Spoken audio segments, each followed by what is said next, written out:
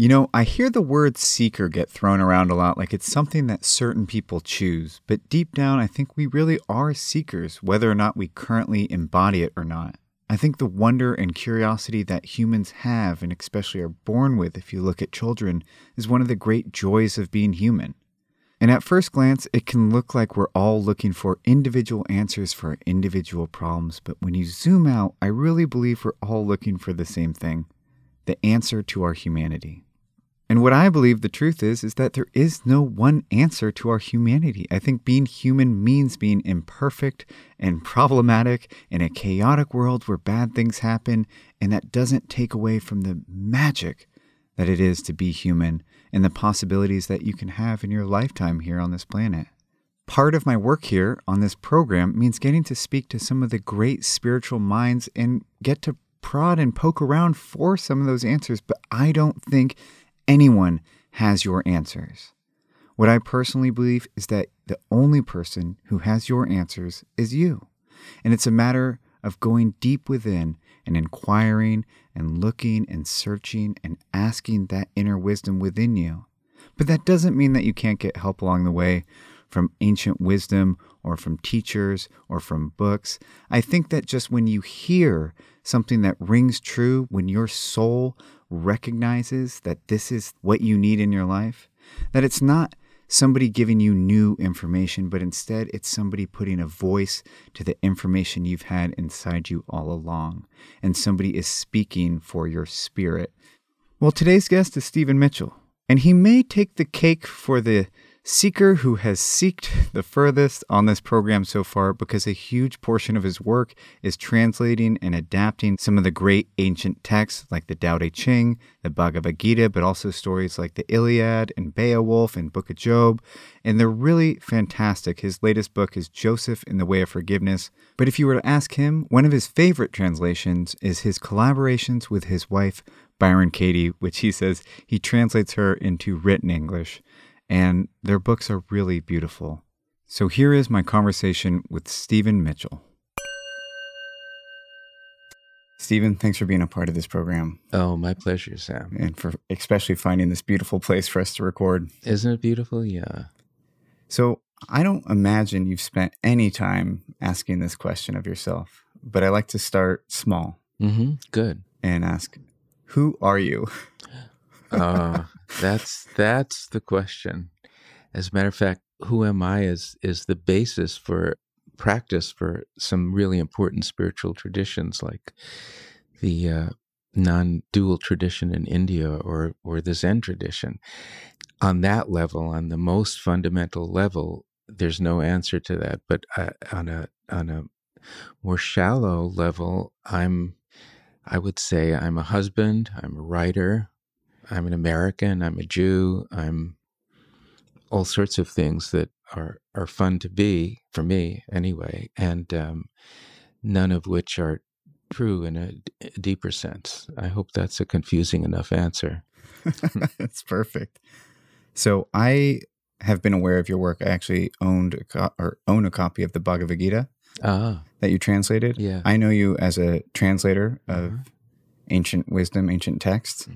That is a lot of what I want to talk about today, is the understanding of, you've spent a lot of time working with some of the greats in ancient tradition. And then I also translate my wife into written English. I've noticed. I noticed that you get Byron Katie.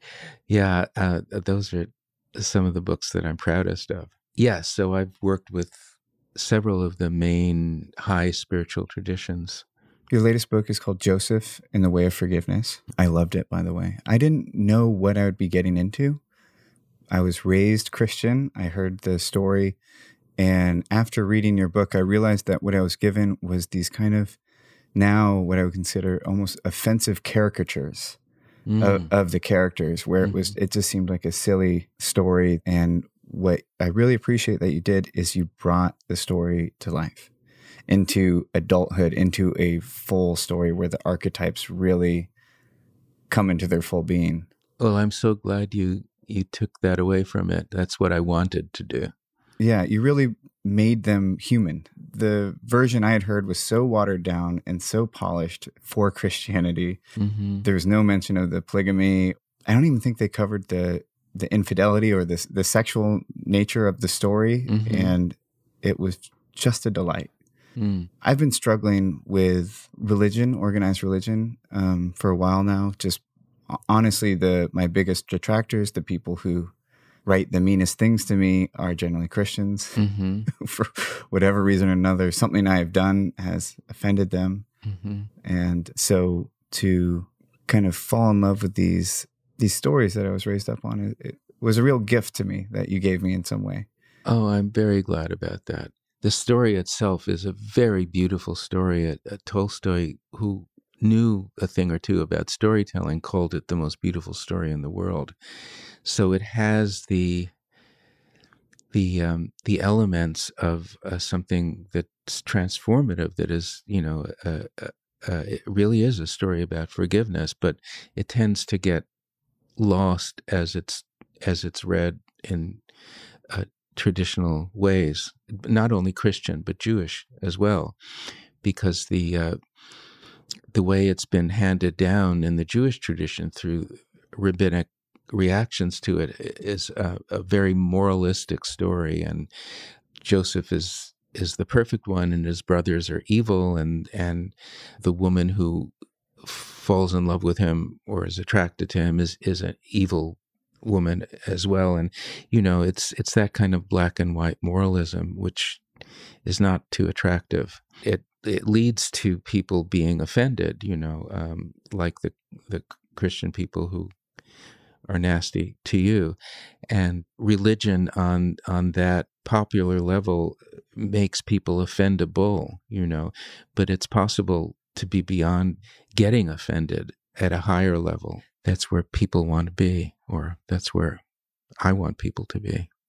Yeah, it's one of the reasons I've always fallen in love with the traditions of religions that have a whole pantheon of gods, is that no one needs to be perfect. And so when they tell these stories, there's fallibility and there's like human traits in the story, because this god can be the greatest warrior on the planet, but then also have a problem with infidelity, or there's no supreme being. So it's always felt like more, I could see myself in the story or see myself in the characters.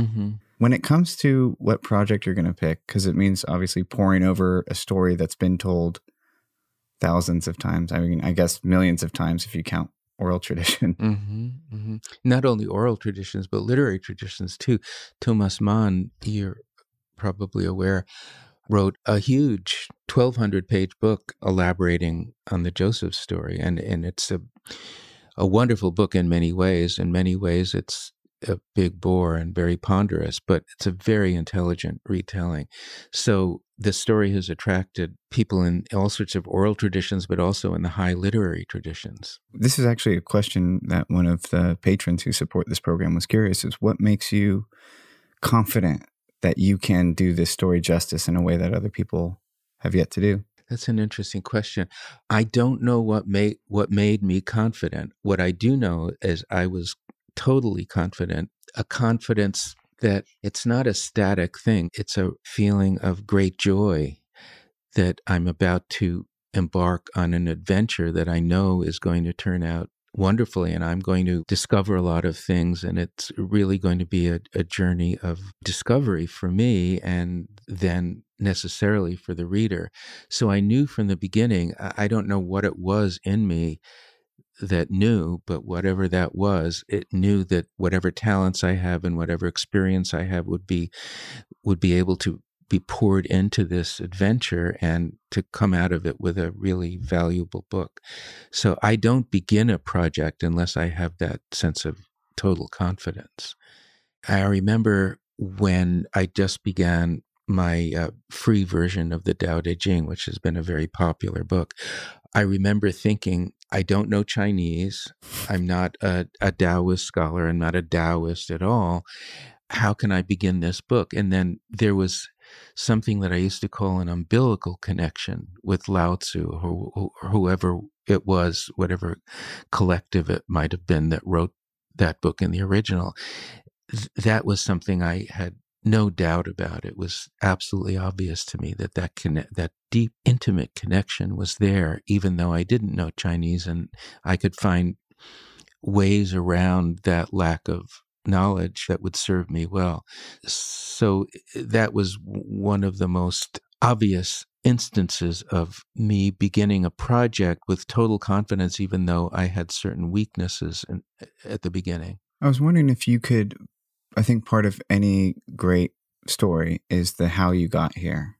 And I was wondering if you could share a bit of how you got here, what shaped your life in a way that led you to now the person that you've become today. Well, the very short version is that I spent most of my 20s looking for a way to deal with the pain in my heart from a breakup in my first love affair.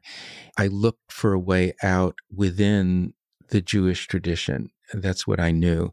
Also, I looked within certain Christian texts too.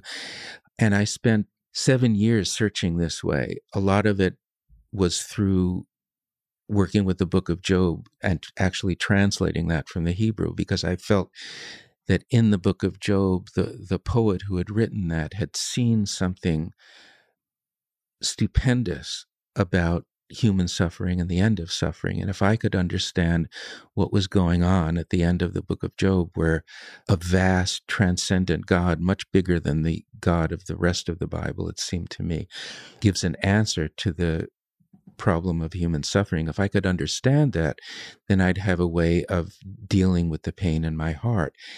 And so that took me 7 years before I realized that I wasn't going to get it that way. I switched gears and I was going to go to India to meet a teacher. I was learning Hindi, etc. And at that point, I bumped into a Zen master who said, "Don't go to India, stay with me. I'll help you get to that realization." That's what happened. In fact, I underwent many years. It was another 7-year period of intensive meditation where I wasn't doing anything else in my life. I didn't have any relationships. I gave up writing. I gave up reading for that period and just poured my focus into trying to understand myself through meditation. And so basically that gave me a project. And after I had my first spiritual opening, the rest of the process was a question of deepening that, of clarifying the insight, of working through all sorts of karmic junk, basically, that was in my personality. That was my life. The writing was a byproduct, a series of fascinating adventures, but my focus was on coming to a more complete understanding, a more thorough end of suffering. And then when I met my wife, Byron Katie, she gave me a whole other understanding of what it is to be a free human being, what it is to be a fully realized human being, and a surprising and deeply moving thing to see in her, even the first time I met her, what a completely open heart looked like. And so that was a further refinement of my practice, learning just by being close to her how it is to live that way. And so that's really the shape of my life, the shape of my practice. And my work writing books is a byproduct of that. I remember taking note when I first met you and Katie, when I came to interview her. I remember taking note that you still looked at her with the eyes that she was a teacher in some way. And I thought how beautiful that was. It was, and it washed over me, the whole feeling of it. And I just thought, what a beautiful way to look at your partners, besides just the person who you love, but also as somebody who's there to teach you something. My relationship to her is really one of devotion, and I'm constantly in awe of her. So that's a good place to be. Yeah, I think so. Yeah, I really live at her feet, and it's an unusual relationship in that I don't know of any instance where a devotee is also a husband or a wife. So where it's a new kind of experience, but it really works well. It does. I remember also thinking, because it was clear of how much you do help with the translation of Byron Katie when I met her, and just the way she moves through the world. it was like very clear that she's not going to sit down and peck away at the keyboard. No, no. And I just thought how beautiful that they met each other because they work so symbiotically together. Yeah, it seems like a perfect combination to me. I come with qualities that she has no idea about, much less embodying, and it's been a case of vice versa as well. But she's very brilliant and eloquent with spoken English, but she doesn't have a sense of what written English is. And I take her very Katie-ish spoken English and craft it into something that has her integrity and brilliance in the written realm as well. So it's a fascination for me, and it has produced some really effective books, I think. I love how you start the journey at the heartbreak. That was obviously to you a major moment of transformation. It was for me as well. My first, I've had two major heartbreaks. One was, for better or worse, captured with my interview with Byron Katie. I don't know if you remember, I showed up broken. Yes. Completely broken. I do remember. And with almost no effort, she gave me 2 weeks of complete reprieve, of total reprieve, where I got to catch my breath and be able to regain some energy to continue on the process of grieving and working through what was going on. But that was my two major heartbreaks, were giant moments of transformation. It's a shame that these moments of pain generally are such important moments. Well, that's how it happens in many cases. And in the Joseph story as well, one of the things that I was most interested in doing is providing a shape to that story that is implicit in the original Bible story, but everybody misses it, which is, how did he get from the arrogant, spoiled brat of the beginning of the story to this master of reality at the end? What people miss is what I imagined as his experience in the pit when his brothers try to murder him and throw him into one of these water gathering pits out in the meadows. There had to have been some kind of transformation. When did it happen? Well, it might as well have been in the pit, where he's thrown down naked without any relief there for days. And I imagine him as coming to this heart-shattering realization of how arrogant and unkind he's been to his brothers, to the point where they want to murder him. And that is the insight that flashes into his mind with devastating power and grows in the pit over the hours, over the days, until it becomes a kind of openness and humility that leads him to his sense of mastery later. It's like this with any kind of fruitful heartbreak. And it was like that for me. I mean, it took a pretty conventional young man with a conventional intelligence and bent him way out of shape and left him there suffering for more than a decade, but searching and finally finding a way out of suffering. And in one of these central truths that the Buddha embodies in his Four Noble Truths, that there's a cause for suffering and a way out of suffering, and this is how it goes. So I did find that way over many years. It took me 18 years before I could meet that young lady again, at a point where she wasn't such a young lady. But I felt ready after 18 years, finally, when I had put myself back together, and I wrote her. I sent her actually my first book of translations from Rilke, and she wrote back, and we agreed to meet in New York. And it was one of the great experiences of my life when she walked in, and we started to talk, and I felt this sense of elation that I had never felt before, that the connection, the intimacy was there in a much more powerful way than it had ever been when we were 20, 21 and struggling so greatly with my personal issues. So it was an 18-year cycle. It was like closing the circle on a karmic difficulty in my life. And the elation that I walked out of those 4 days with was something that I'll always remember. And we're still close friends. Wow. Speaking of moments that you'll never forget, along the journey of healing from that heartbroken man to the seeker, to the finder. The finder. That's so funny. That just came up in another conversation where the master said, seekers are great, but it's really about the finders. What are the moments of transformation along the way, the downloads of wisdom that you will never forget or that you never want to forget? Well, the one of them for sure was that was the first moment of, you could call it a spiritual opening or a kind of little enlightenment experience. The Japanese have a word for it, kensho. In the Zen tradition, it means a glimpse of reality.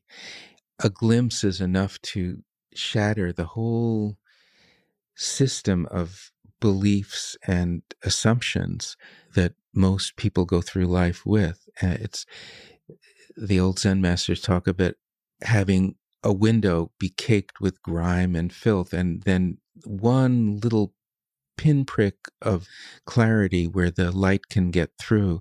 That's what that initial opening is. And later, through intensive practice, you can enlarge that opening till maybe a quarter of the window is clear, and then the whole thing. And then eventually you can do without the window itself, where there's just the light. But that first moment, it's a memorable experience. I remember reading afterwards, it was during a 7-day retreat, and afterwards going back to some of the most difficult texts that I had been struggling with, Buddhist texts like the Diamond Sutra and the teachings of a great Zen master called Huang Po, which had been incomprehensible to me before, but I kept reading them because I knew that there was a resonance of truth that I wanted to get to understand, and yet it was like hearing blah blah blah blah blah. I just, there was no understanding there. And afterwards, I opened these books, and everything was crystal clear. It was like night and day, before and after. So that first opening was something I'll never forget. The first moment of meeting Katie is something I'll never forget too, of looking into her eyes and seeing this vast love at a level where I felt I was just a baby. And it was so powerfully moving and beautiful and exhilarating. And at the same time, for me, there was an element of mortification in it too, because I had believed myself to be much further along the path than I actually was, through contrast with her. And that turned out to be an exhilaration later on. But at the first moment, there was a sense of mortification at my own arrogance, my spiritual arrogance.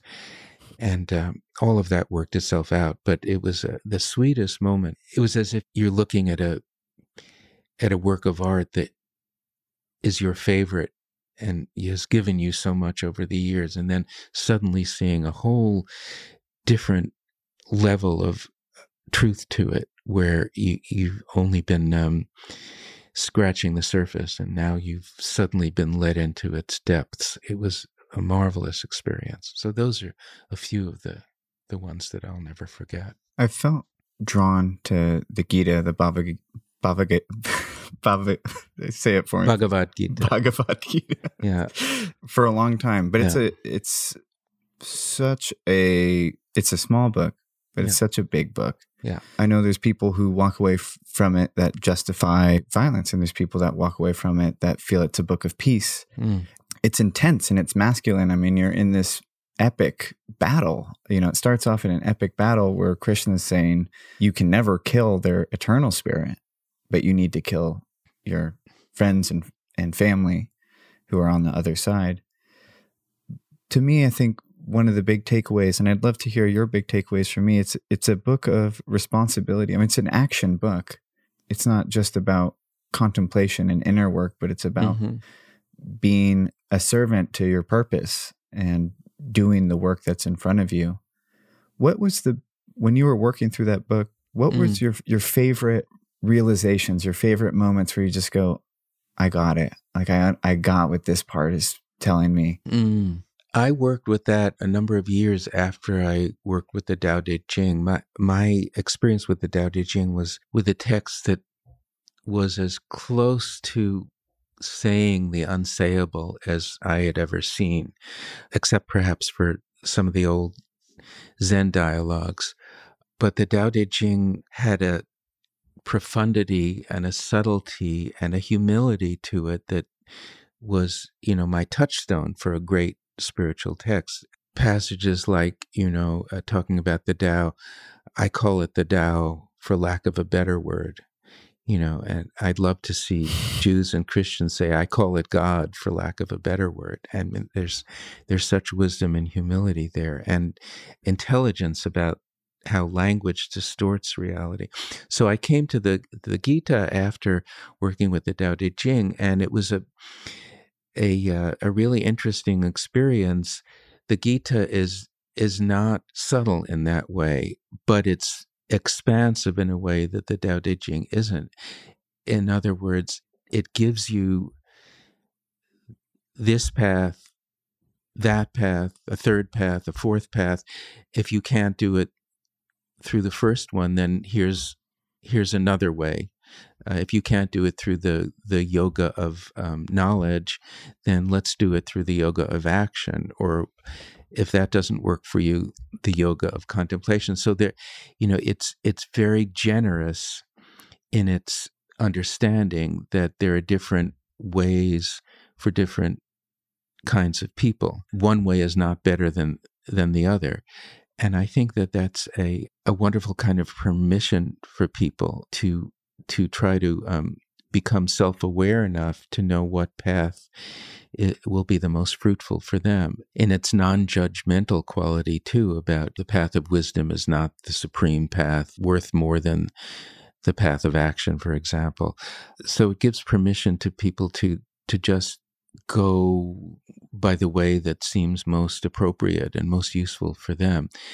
My great attraction to the Gita was to the vision of Krishna that occurs, I think it's in book 11, where Arjuna has this transcendent vision of the Krishna beyond the Krishna he's been talking to up until that point, this vast, terrible, terrifying, unadorned vision of the Godhead, where all the destructive as well as the creative qualities of the ultimate Godhead appear. It's terrifying for him. It's like an acid trip where, people might tend to call it a bad trip because that's the category they're fitting it into. But it's more than that. It's something that can be extremely useful if you hold yourself together and not get into a judgment about good or bad. So he goes through this absolutely excruciating terror and comes out the other end. And I love that because of all my experience when I was a young man seeking my experience with the book of Job. It's a very parallel vision of the voice from the whirlwind at the end of the book of Job, which is also an experience of great terror, because the experiencer is not quite ready, but it's beyond good and evil. It's an experience of the God beyond good and evil, where everything becomes pure energy. It's more explicit in the Gita, where Krishna is both creator and destroyer and is everything. That book for me was always an example of the God beyond God, and a wonderful corrective to the Jewish and Christian vision of God, where the destructive elements are displaced onto an image of the devil or of its equivalent in Judaism. So it's something that even traditional Jews and Christians who are practicing and learning through those traditions can deepen their awareness by coming to terms with the vision of God that you see through the 11th book of the Gita. What are the big teachings that you cling to from the Gita? The Hindu path wasn't my path. I had the most powerful affinities with the Zen tradition and Buddhism in general. Let me back up and say, when I first discovered the Gita when I was 30 years old, it had a powerful effect on me, and especially that chapter. So when I came to translate it 20 years later, It was partly as a way of giving back what I had gained from it from at that first reading, the sense of vastness, the sense of a God beyond good and evil. And it wasn't as a personal practice.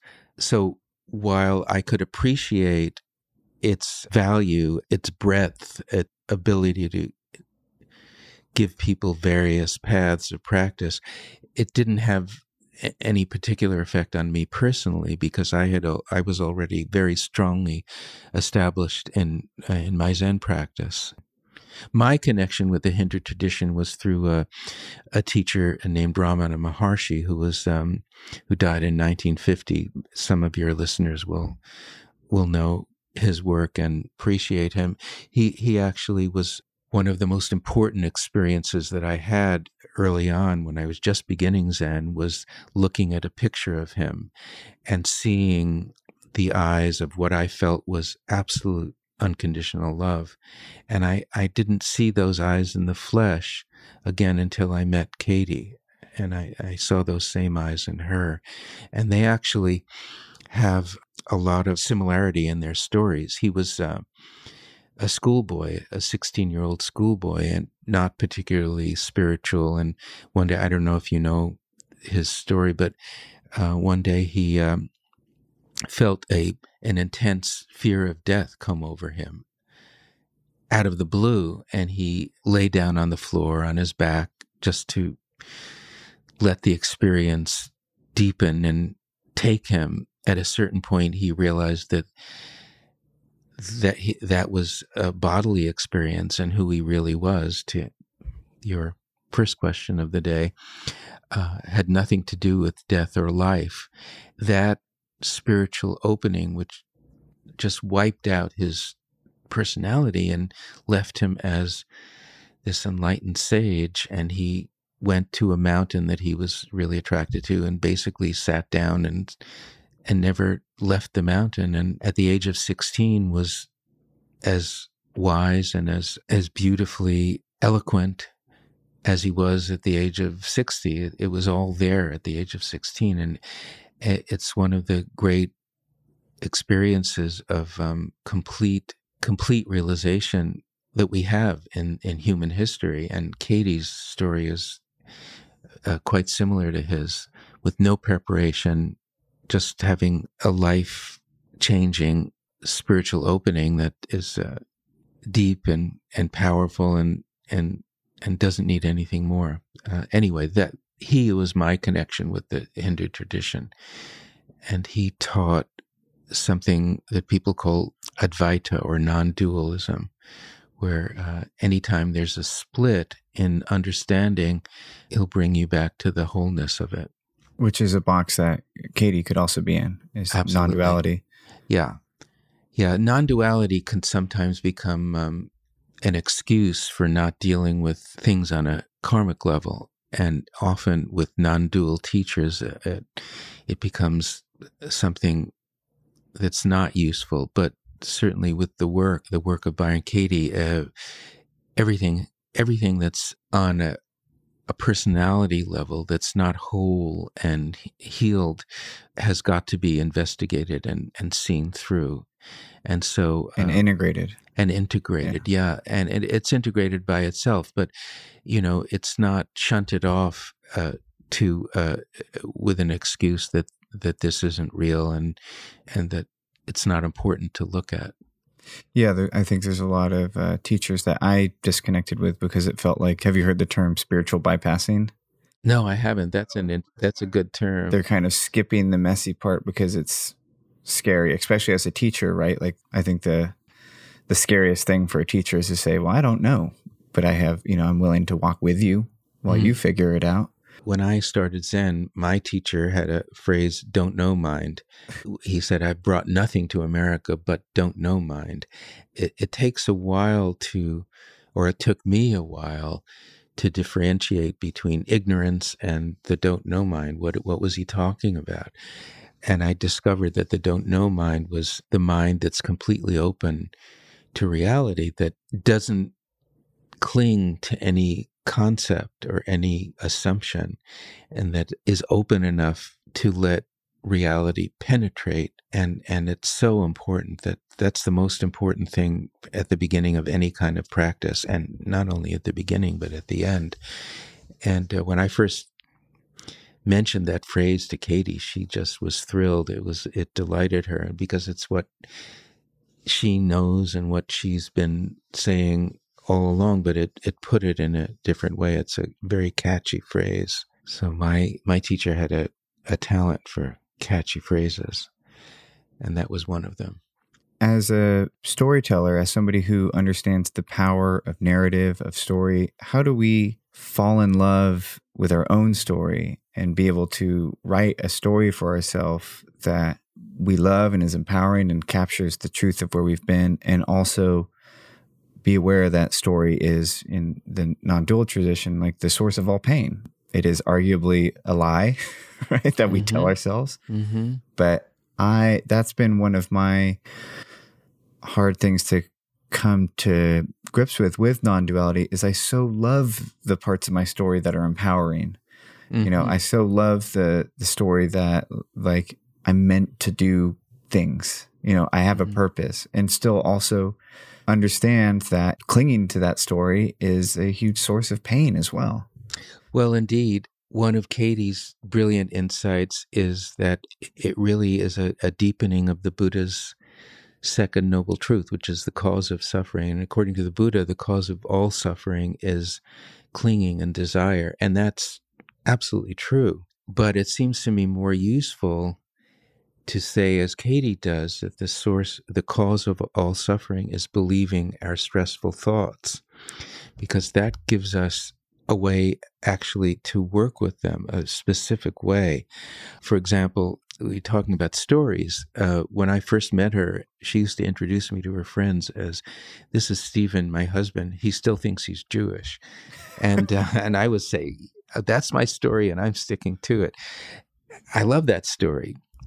And I also know that it's untrue at a certain level. Beyond a certain point, it's absolutely a lie. And yet I love it, and I love it not attached to it. So let me start this again in a different direction. One of Katie's questions is actually the fourth question, is who would I be without my story? It's a very interesting question. You've come to this fourth question after working the other questions. Is it true? You're asking this of any stressful thought that you may have. Is it true? Can I absolutely know that it's true? How do I react when I believe that thought? And who would I be without the thought or without the story? And the process of actually diving into that question is a process of looking at the situation where you're believing the thought. For example, she doesn't listen to me. So I'm examining a situation where somebody that I love, in my opinion, isn't listening to me. And I'm there, I'm seeing the place and the time and the situation, and I'm subjecting that belief of mine, she doesn't listen to me, to very rigorous examination of, is that true? And then I'm seeing all the ways in which believing that thought, she doesn't listen to me, is causing all sorts of suffering in me, causing anger or distrust or disappointment in her, whoever that might be, etc. All as a result of believing the thought. It has nothing to do with her. And then I'm seeing the situation. I'm seeing myself talking to her at a moment where I used to think that she wasn't listening to me, without the thought, without that overlay onto the situation. And I'm actually able to see in great detail, look at her eyes, look at her responses, etc., without the overlay of the story. And that can be an experience of great revelation, of great surprise even. Your question about stories is really, to my mind, a question about how do I see the value of stories when I've experienced the clarity of being beyond stories, when I've seen that any story is a distortion of the truth, that the truth about any particular person is way beyond stories. So even somebody that I love dearly, when I put any story onto her, even the most innocent story, I'm distorting who she really is. So my answer is that when you've spent some time in that space beyond stories, that space of dazzling clarity, you can go back to the mind that invents stories and experience a story in a completely different way, in a completely clear way. Let's take the Joseph story. I've spent a lot of time in my own life seeing that everybody is beyond a story, that everybody is beyond good and evil. I can come back to the Joseph story, for example, as I personally have, and, for instance, look at the brothers who have been in this murderous rage. Especially the worst ones, like Simeon. Yeah. Right? Yeah. But all of them are complicit in really this murder of their own flesh and blood, as they later come to see. Whereas the traditions, the Christian tradition and the Jewish tradition, if you look at the old rabbinic midrashes, the midrash meaning an expansion of the original biblical story, if you look at their midrashes and look at Christian sermons from the 3rd and 4th century on through the Renaissance, on through modern days, you can see all of these sermons online, actually. You will not find a single one that doesn't judge the brothers as evil. And once you put somebody into that category of evil, or the woman in the story, the wife of Joseph's master, when he becomes a slave in Egypt and becomes this wonderfully talented shaman, interpreter of dreams, and entrepreneur, actually, who's responsible for everything in the house and the life of his master, who's one of the highest officials in Egypt. His wife, who becomes enamored of Joseph and obsessed with Joseph and trying to entice him to sex. When you see her as the Christian... And later accuses him of rape. Yeah, accuses him of rape, which is a horrible thing. When you see her as the Jewish and the Christian tradition do, as an evil woman, you're reducing her to this cartoon, a cartoon of evil. But if you actually imagine her beyond that moral caricature and expand it into a larger story, as a result of your experience beyond stories, you can see the living, pulsing heart of somebody who is in great pain because of her attraction and her own neglect. Her own neglect. I mean, this is a woman married to a eunuch who never thought sex would enter her life and was very content without it. A life of great brilliance and in the Egyptian court, and a love of aesthetics, a love of great beauty, who was living a life of great fulfillment. And then suddenly this overpowering eros enters her life, and she doesn't know how to deal with it. So what I'm saying is that when you realize that every story is a reduction, you're able to look at people, whether fictional people or living people, with an experience of much greater compassion. You're seeing that they too are caught in a story, just as you have been caught in your own personal stories before. But when you've gone to a point beyond stories, you're able to understand stories that cause suffering in a much deeper way, as Katie does. You know, not to always revert to Katie, but in this particular instance, it's remarkable how when she's working with someone, when she's doing the work with someone who's caught in something terribly painful, from ordinary upsets to people who have been through torture or the Holocaust or rape or some kind of horrible human stuckness. Through her own experience of suffering, she's able to enter that space and blow it up, or help, more accurately, help someone blow it up, because she understands the place beyond suffering where they're not able to access yet. So she's able to take them by the hand and lead them into who would I be without my story?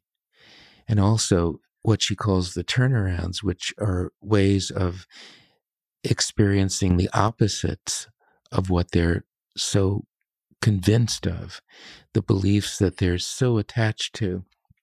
When you see that the opposite of your belief can also be true, maybe even truer than the thought that you've been so painfully attached to, that loosens things up, and it helps bring you beyond the original belief.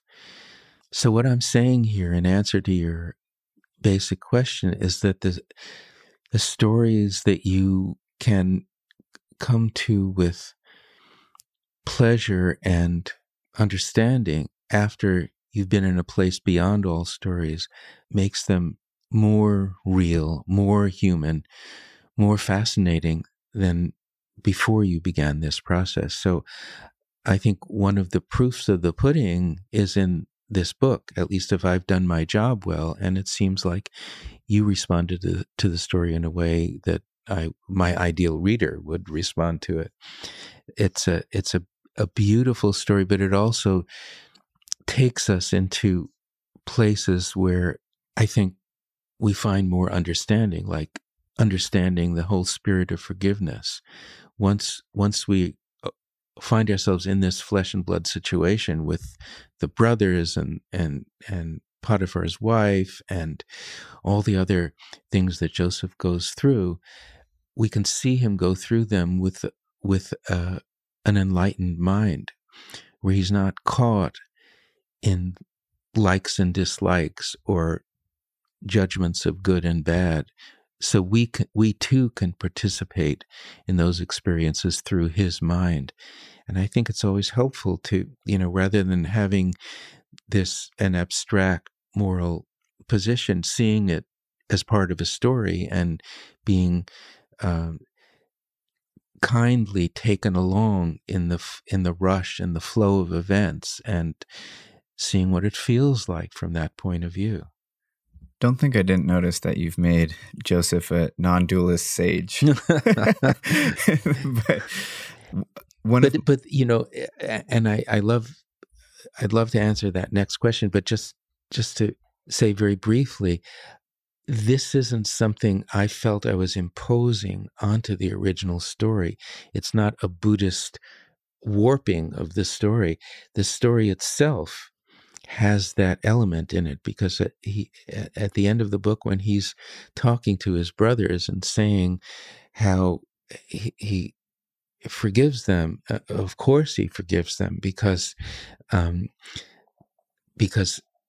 his understanding of God is bringing him to this experience. It was already implicit in the story and explicit at that point. So I'm not warping the story with something imposed from the outside. It's really from the inside. Anyway, I interrupted you. No, yeah, I mean, he really finds harmony by trusting the process. I mean, even when he's not kicking and screaming when he gets sold to the slaves, right? Where, as the book mentions, that he probably could have gotten returned back to his father had he really fought it, but then he would still be left with what he had at the beginning. Yeah. And he, I have him realize at that point that slavery is not necessarily a bad thing, which is, can be very shocking to our moral conscience. This is built into the story. It's in slavery that he does find freedom. There is a trust in his process. There's absolute trust, and it's seeing that any experience without the overlay of good and evil, without the moral overlay, can be a source of freedom. Following that experience and understanding that reality has an intelligence embedded in it, and that if we follow it without judgment, we can be taken to a place far beyond what our own personal intelligence would have taken us to. One of the things I've been working through lately is my relationship to money. Right. And that's an important one. It's an important one because obviously it takes money to live. It takes money to be safe and comfortable Mm. and taken care of. And some of my favorite guests who are considered wildly successful teachers, Mm. it was surprising to look behind the veil and go, oh, wow, there's still, and I asked a few of them, I said, what's your relationship like to money? What a good question. I asked it off air because I didn't, at this point, it was so uncomfortable for me to talk about. I wouldn't dare putting them on the spot. And they said, this has been my life's work. Is like of that funny guilt you have from when you're trying to help people or you believe you're doing a good cause and charging. One of the things that stuck out to me when we were all talking is your pride, or not pride, but your confidence. It was that you looked up to Katie for being such a good businesswoman and for being such a competent generator of prosperity. I was just curious of what has your relationship been like to freeing yourself of those shackles, right? Yeah, those shackles. Absolutely. So I'll tell you, this is a somewhat long story, but obviously you're interested, so I'll let loose on that. When I was practicing Zen, my attitude was that money is something to be avoided. And I came to Zen with that attitude. I came to it with, you could say, cherry picking the Jewish tradition. And the Jewish tradition is something where the community has an obligation to support its scholars, its spiritual scholars. So basically it was up to the wife. You get married and your wife has the children, brings the children up, takes care of the household, earns the money, and you spend all day happily reading Torah in the house of study, and that's your job. And your wife is supposed to be wildly proud that that her husband is a great scholar, and meanwhile she is taking care of everything in his life. And so that's the tradition, and of course it's a very good tradition if you're a man, not so much if you're a woman.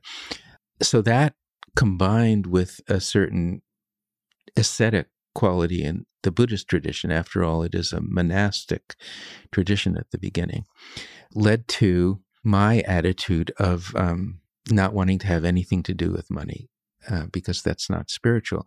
And in fact, when I met my teacher, I had been living for 4 or 5 years off an inheritance from my grandfather.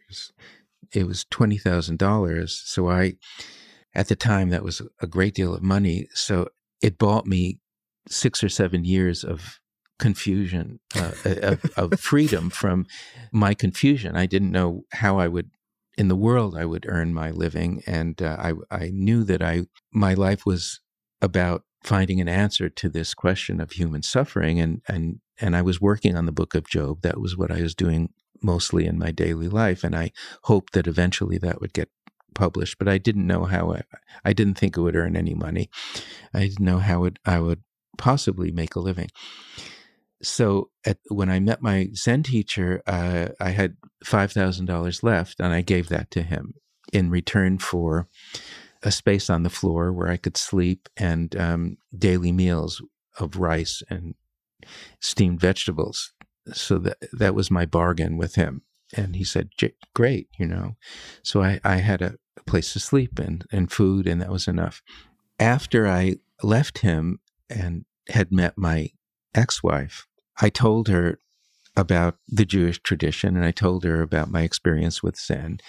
And she said she was a very smart and clear in many ways.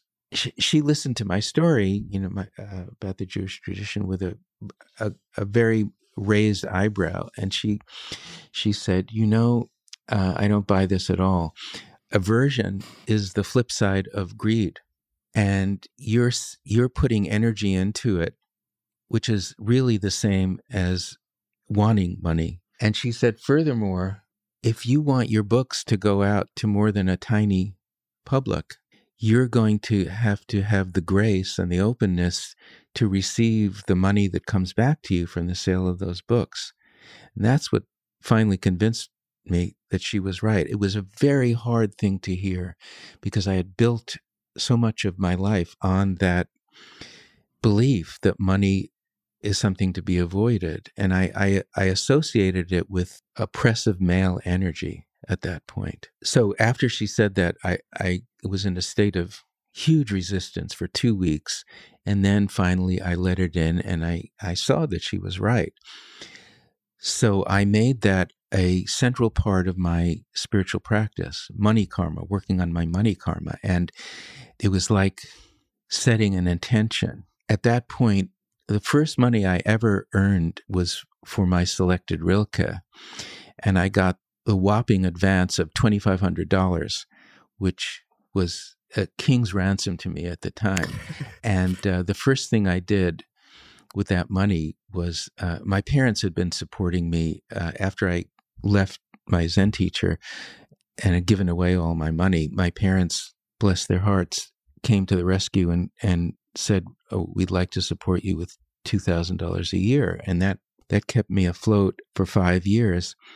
And then when I earned the $2,500 for the Rilke, the first thing I did was take my father out to lunch at the Four Seasons in New York. My mother wouldn't go. She didn't want to spend any of my money. And he was a meat and potatoes man, and all he could bring himself to do was order a green salad at the Four Seasons because that was the least expensive. It was like $20 or something.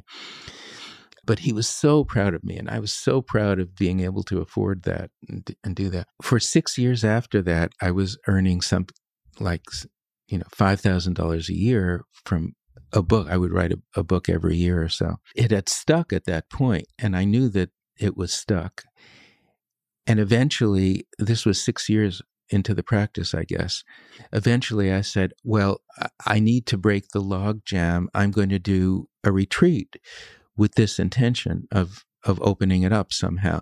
I should tell you that I had, when I was involved in intensive Zen practice, part of my routine was to do a couple of solitary 100-day retreats. Wow. And the practice was 20 hours a day of meditation and 4 hours of sleep. And it was very, very intense, as you can imagine. But for this one, I decided to do a mini retreat, 100 days, and it would be every night from midnight to 3 a.m. And it would have that intention of somehow breaking through my difficult money karma. I did it, and it kept going, and I knew that, not to look at what was happening because you never know, and you shouldn't know until it does happen. But about 90 some odd days into it, I had a vision of Yoda from Star Wars. Very, very clear vision. He was there for like 2 minutes. I didn't reach out to touch him, but it was very, very clear. And then the next night, he came again, and the third night he came again. So after the 100 days were over, I looked at the experience. In meditation, you don't question what's happening, and a vision, it's just mind stuff. A vision of the resplendent Krishna, or a Saint Teresa's vision of God, or any high spiritual experience of the sort is exactly equivalent to a pain in your knee or remembering something your mother said to you when you were 3 years old. It's all mind stuff, and you don't judge it one way or the other. So I didn't look at it until after the 100 days were over, and I said, what could that be telling me? And then all of a sudden, with a sense of elation, I thought, well, maybe I'll write a very free version of the Tao Te Ching and call it the Book of the Force, and it will have a commentary by Yoda, and it will be really commercial, and that's how I'll break through my money karma. And so I started that way, and after a couple of months of really wonderful work, I was able to get through to George Lucas, and he said, no, I don't want my character used that way or for any particular spiritual tradition.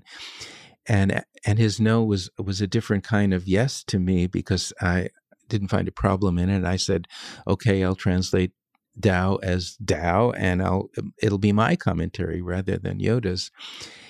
During the retreat, I had this sense of radiance around the figure of Yoda, and later, when I came to this realization, I understood that it wasn't Yoda that was the commercial part of it. It wasn't, that had nothing to do with the radiance around the idea. It was a version of the Tao Te Ching that was thoroughly mine and very free, that had the radiance. And so when I came out with a proposal, 7 publishers were bidding for it in the auction, including some that had published versions of the Tao Te Ching before, and it got the highest advance for any translation ever. There was a story in the financial pages of the New York Times about it, and that was the end of my money problem.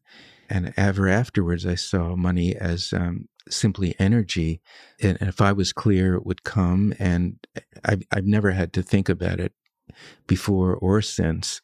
And when I met Katie, it was a great delight to see what a talent she had for that. I mean, always before her experience and after her experience, she simply has a gift, as some people do, attracting abundance. And for her, it is always something that's much bigger than the personality. When I first met her, and my literary agent had asked me to write a book that later became Loving What Is, I didn't want to say yes until I had tested her around money and power, because my experience of my own Zen teacher and a number of other spiritual teachers at the time had been that when people came to grief, it was often around issues of money and power with their students and their communities. And I didn't want to get involved with any spiritual teacher who wasn't absolutely clear on those two subjects. And so I interviewed her when I first met her around those.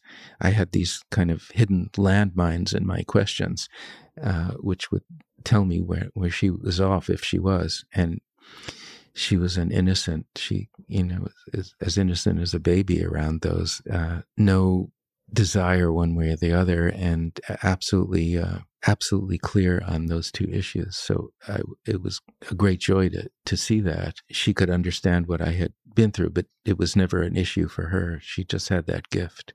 Wow. Yeah. Yeah. My work is definitely around money karma right now. You've been very generous with your time. And this is the final question. If I could hand you a phone right now, and on the other end, a payphone would ring as 20-year-old you, a younger version of you is walking by, and you pick it up, what would you want to tell that young man to help guide him on the way to becoming who you are today? Well, I would say do exactly what you're doing.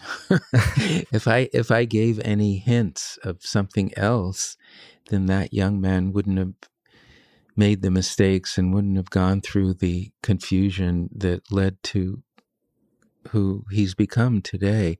I wouldn't want to touch it. I would just say, do what you're doing and trust, and adios, muchacho. Yeah. Thank you so much for your time. You're very welcome.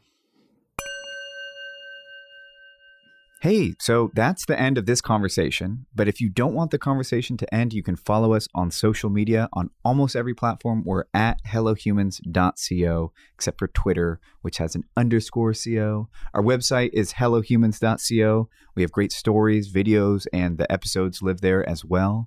And for more of any of our guests, I always post their social media, their books, their videos, their art in the show notes, which is another word for the podcast episode description, and it's available wherever you're listening. I promise you just have to click around. If you'd like to help us out more, there's a few ways you can help. Please share this podcast with your friends or people that you think would get value out of it. Writing us a review on iTunes is incredibly helpful for our ratings. And also, of course, this program is not possible without listener community contribution. So our patrons are our financial backbone of this product. That's how we manage to do this ad-free.